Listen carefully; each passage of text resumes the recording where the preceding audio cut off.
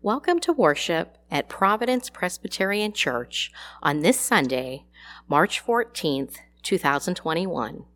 We are located at 2401 Broad Avenue. Beginning on Sunday, April 11th, the church's nursery and junior church programs will be up and running again. We are excited to welcome the children back. The nursery will be operational for the entire worship service for children ages 0 through 5. Junior church will begin after the special music for elementary-aged children. Save the date, Vacation Bible School. Rocky Railway is tentatively scheduled for Sunday, August 8th through August 12th. All of the fun will be in the evening, but times will be announced in the upcoming future. We can't wait to see all the kids for fun lessons and activities. We thank those of you who are currently able to support the church with your offerings. It truly is a blessing in enabling us to keep current in paying church expenses. Now, let us prepare our hearts for worship as we listen to the prelude.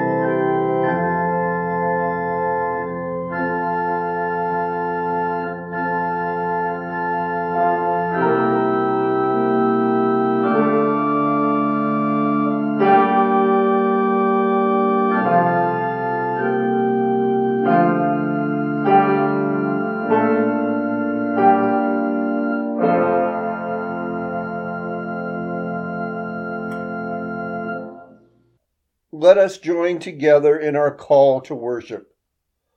Oh, give thanks to the Lord who is good. God's steadfast love endures forever. Let us worship God. Let us pray. Almighty God, through Jesus Christ you bring salvation to the world. Give us strength to believe in him, that we may share in his victory over the power of death and fulfill the purpose for which you have made us. For he dwells with you and the Holy Spirit, one God forever and ever. Amen.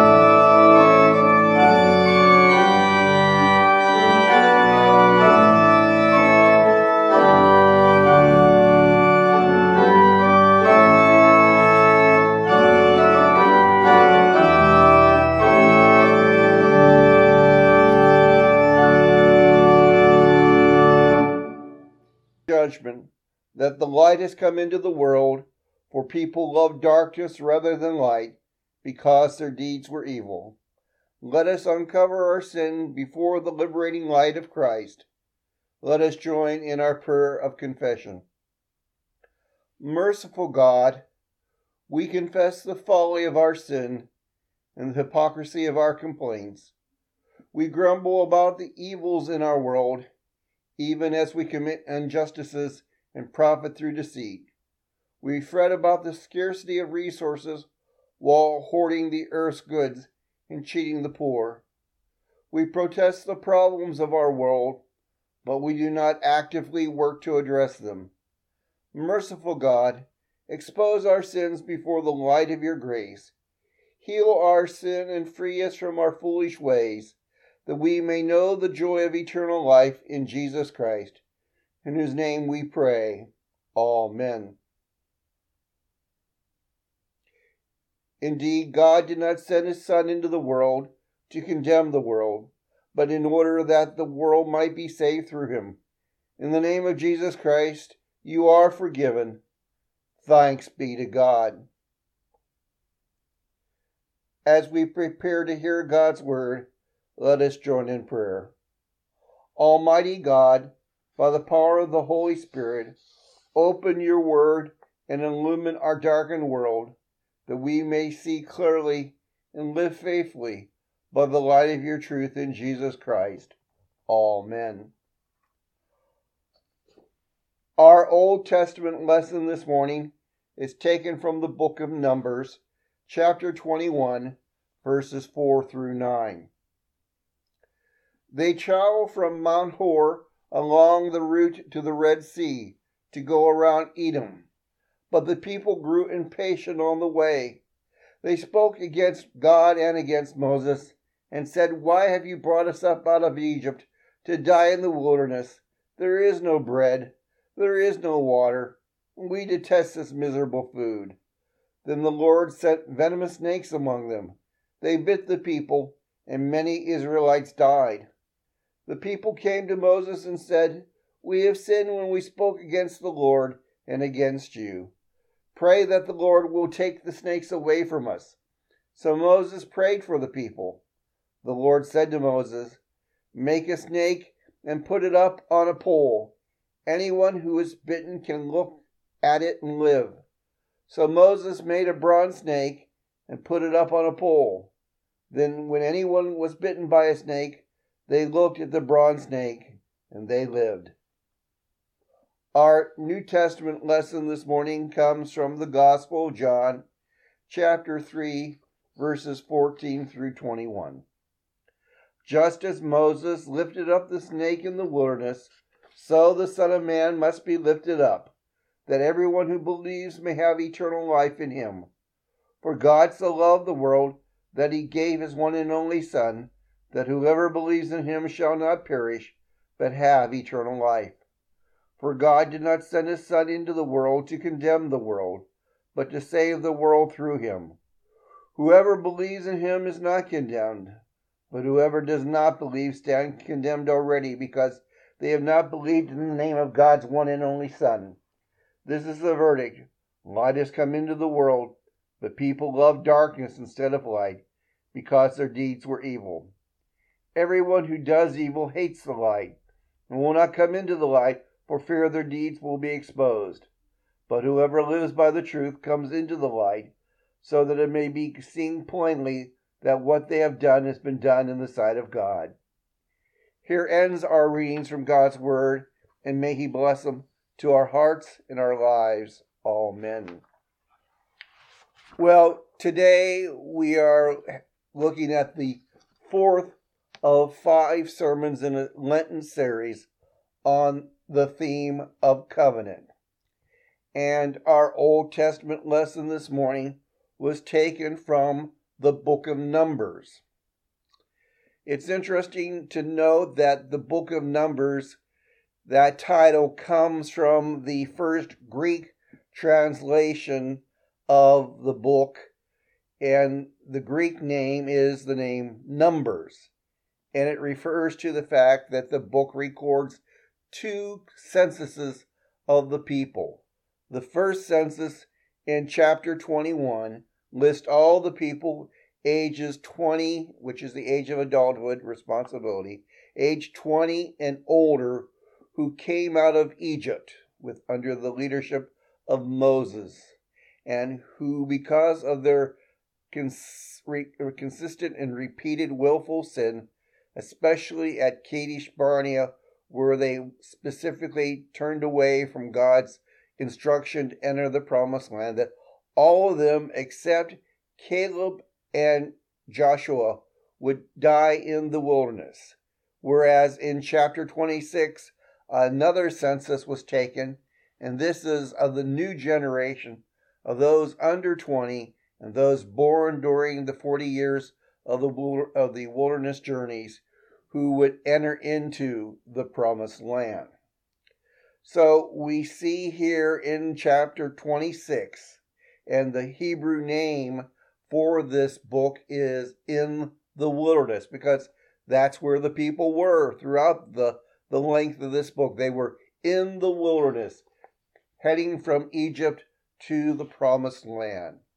And here we have in chapter 21 what is a very unusual story. I would, if for a title for today's message, I have entitled it The Strangest Covenant.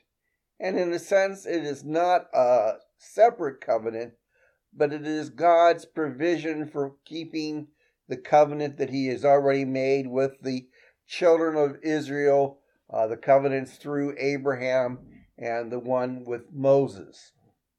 And we have the story that here the children are in chapter 21. And once again, they are complaining. They are a complaining lot. They are, you could almost say, thick-headed, though not like any of us. When it came to,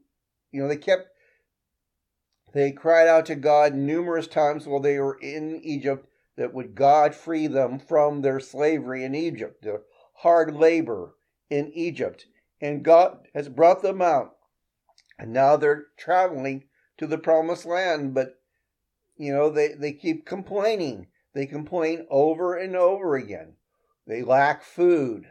They lack water. They get tired of the manna that God has provided. And so here once again, the children of Israel are complaining, this time not just against Moses, against God himself, saying, "Why have you brought us out into this wilderness to die? We remember the comforts of Egypt, all the wonderful food we had again." And as a result of this complaining, God brings discipline upon the children of Israel. The Israels were sort of like the instructions on a shampoo bottle. Shampoo bottle says, wash, rinse, repeat. Wash, rinse, repeat. The children of Israel would disobey, suffer the consequence of their disobedience, and then repent. They would disobey, suffer the consequence of their disobedience, and then repent. And so it went on again and again, a vicious cycle. In chapter 21, it begins with a skirmish between the Israelites and the Canaanites. The Israelites didn't start the fight, but they finished it. God gave them victory over it. Now they are told that as they come to the border of the nation of Edom, to walk around the land of Eden, not to go through it. Eden was a distant relative of Israel, and so they were not to attack it. And they again began to complain. Once again, food and water. Actually, Moses lost his ticket to the promised land because of the people's continual complaining about water. Once before, Moses struck a rock when God told him to speak to it, and that cost him his trip into the promised land. That's tough stuff, yet it's another example of rebellion and consequence. While God can and does forgive us, we can't always escape the reality that sin has consequences. And, at every possible turn, they were ungrateful for God. They showed contempt for God. They questioned and even opposed what God was doing. We wonder, how could they keep on rebelling against the Lord like that? Yet an equally important question is, how can we? It's tempting to criticize the ancient Israelites and to shake our heads in disbelief as what we read about their mistakes. But after all, they're dead, so let's talk about them. But we can bear a striking resemblance to those desert wanderers. In fact, from Israel's story, we're reminded of a foundational biblical truth about humanity. All have sinned and fallen short of the glory of God. The Bible says this in many times and in many ways. It says in Isaiah 53:6, all of us like sheep have gone astray. We have left God's path to follow our own. In Hebrew, all of us literally means all of us. In 1 John 1:8 it says, if we say we have no sin, we deceive ourselves, and the truth is not in us. And in Romans 3:23 it says, for all have sinned and fallen short of the glory of God. Let's admit it. The ancient Israelites were terrible sinners, but so are we. We are thirsty, but we don't, we complain about it. We don't like the food. We don't want to go hiking all the way around Edom. I mean, it sounds almost like a family vacation. The people of Israel gave no thought to their actions' consequences before they acted. We've all done this before. We've all made a hasty decision and then regretted it. So here they are on the verge of a major season of blessing.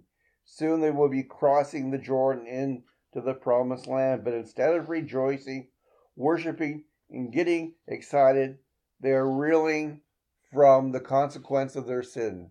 Their sin literally is killing them because God is so tired of their complaining that he sends venomous snakes among them to bite them. And it says that many of the Israelites died. Now, this doesn't sound like good news to us, does it?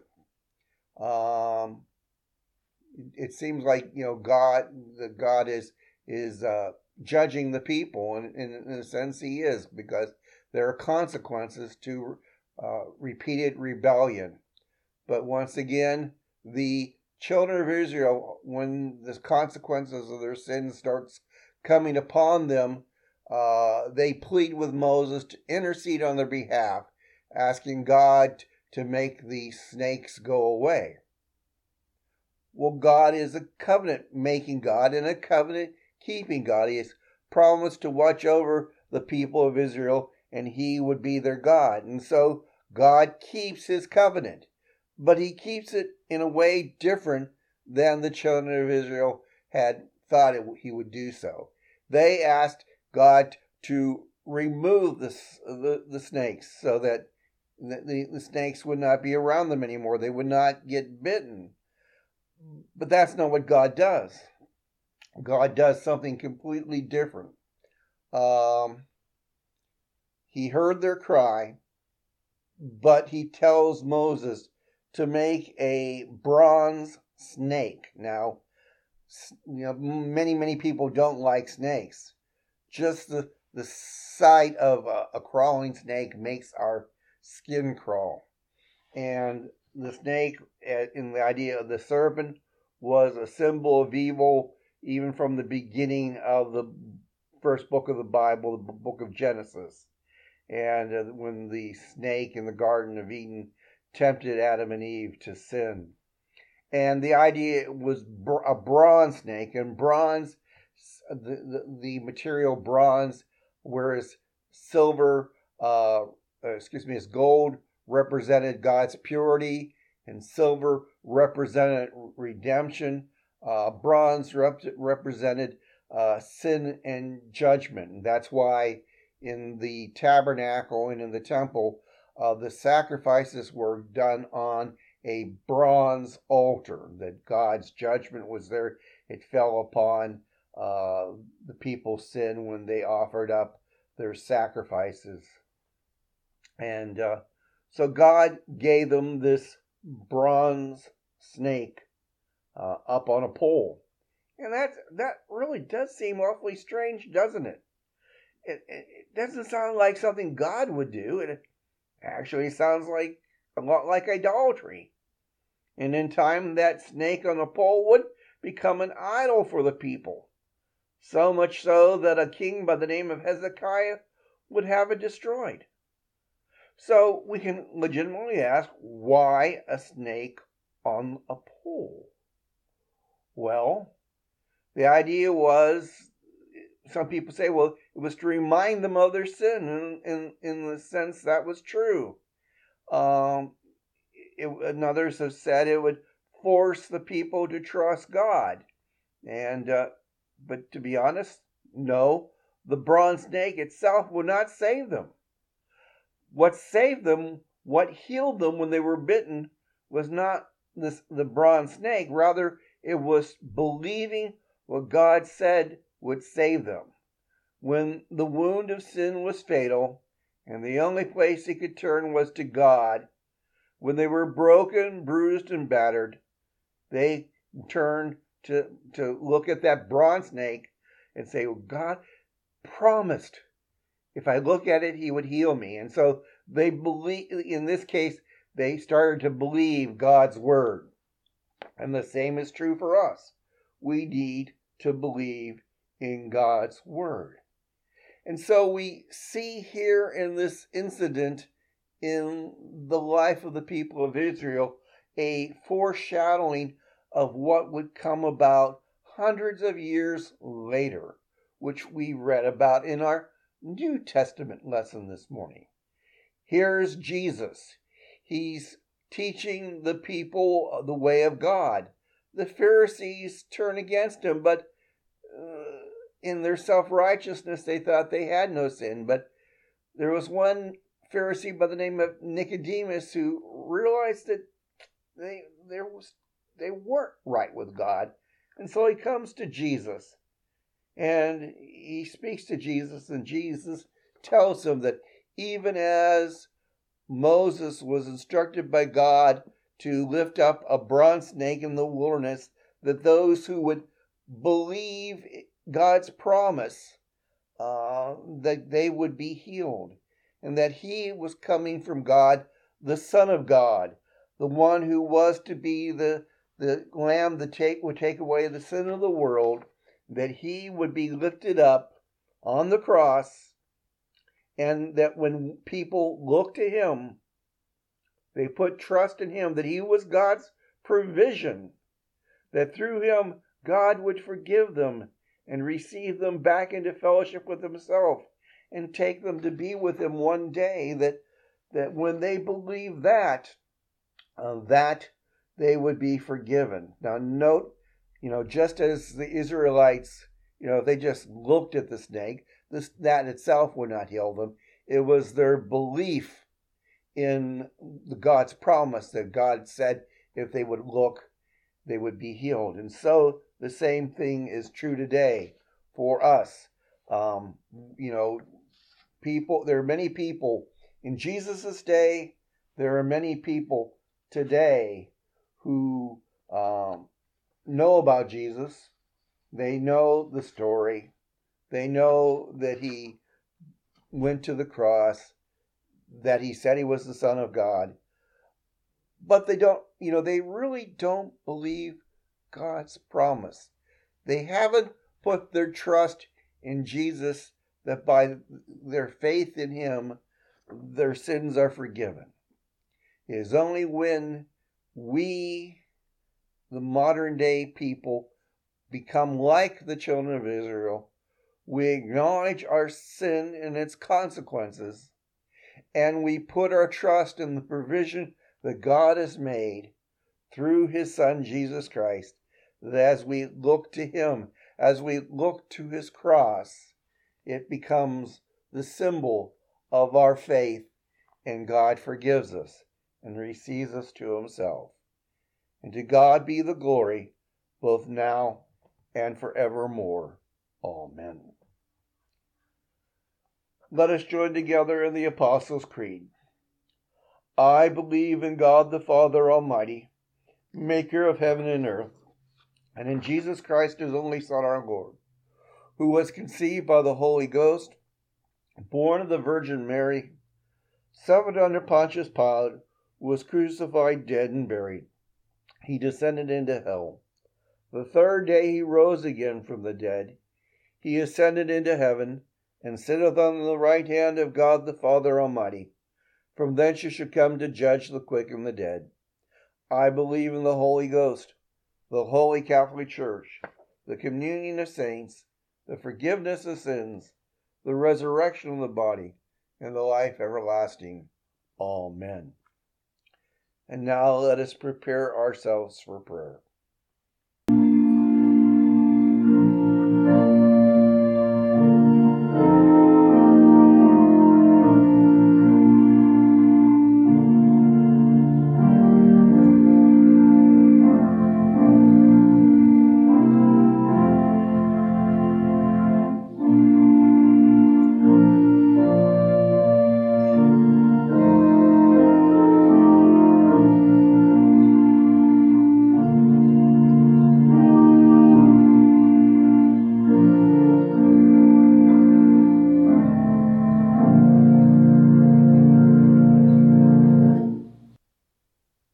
Holy God, you created us in Christ Jesus for good works.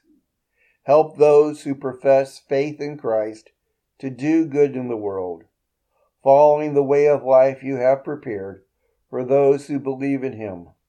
For the Church of Jesus Christ, we pray.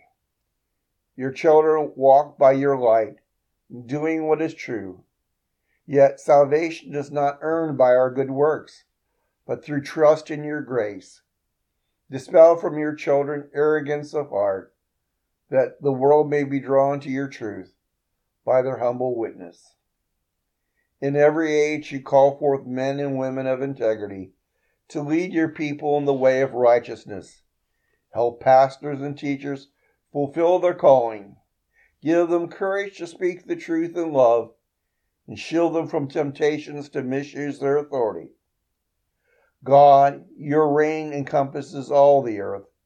Though the nations may rebel against your judgment, save the nations from the wrath of their disobedience. Help them to dwell in peace and promote the common good. Hear our cry for the sick and the afflicted. Save them from their distress. Heal them of their disease, and deliver them from the destructive power of suffering. O God, in Jesus Christ, you have shown your love for the world. Receive our prayers. Grant us what we need. Save us from perishing, and bring us to everlasting life. Amen. Now let us join together in that prayer that Jesus taught us to pray. Our Father, who art in heaven, hallowed be thy name. Thy kingdom come, thy will be done, on earth as it is in heaven. Give us this day our daily bread, and forgive us our debts, as we forgive our debtors. And lead us not into temptation, but deliver us from evil. For thine is the kingdom, and the power, and the glory forever. Amen.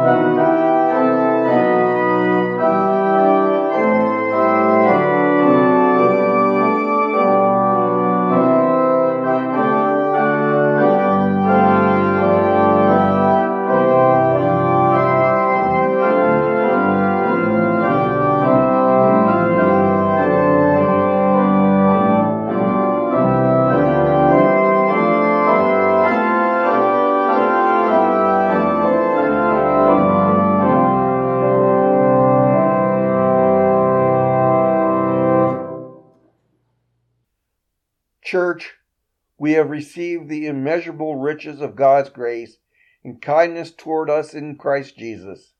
Let us go forth to share this gift with others. May the love of God, the grace of Christ, and the light of the Spirit bless you and keep you in the way of truth. Amen. We thank you for worshiping with us today. We hope you have been blessed and God has been glorified. May you have a God-blessed week. We look forward to you joining us again next Sunday and invite your friends to listen.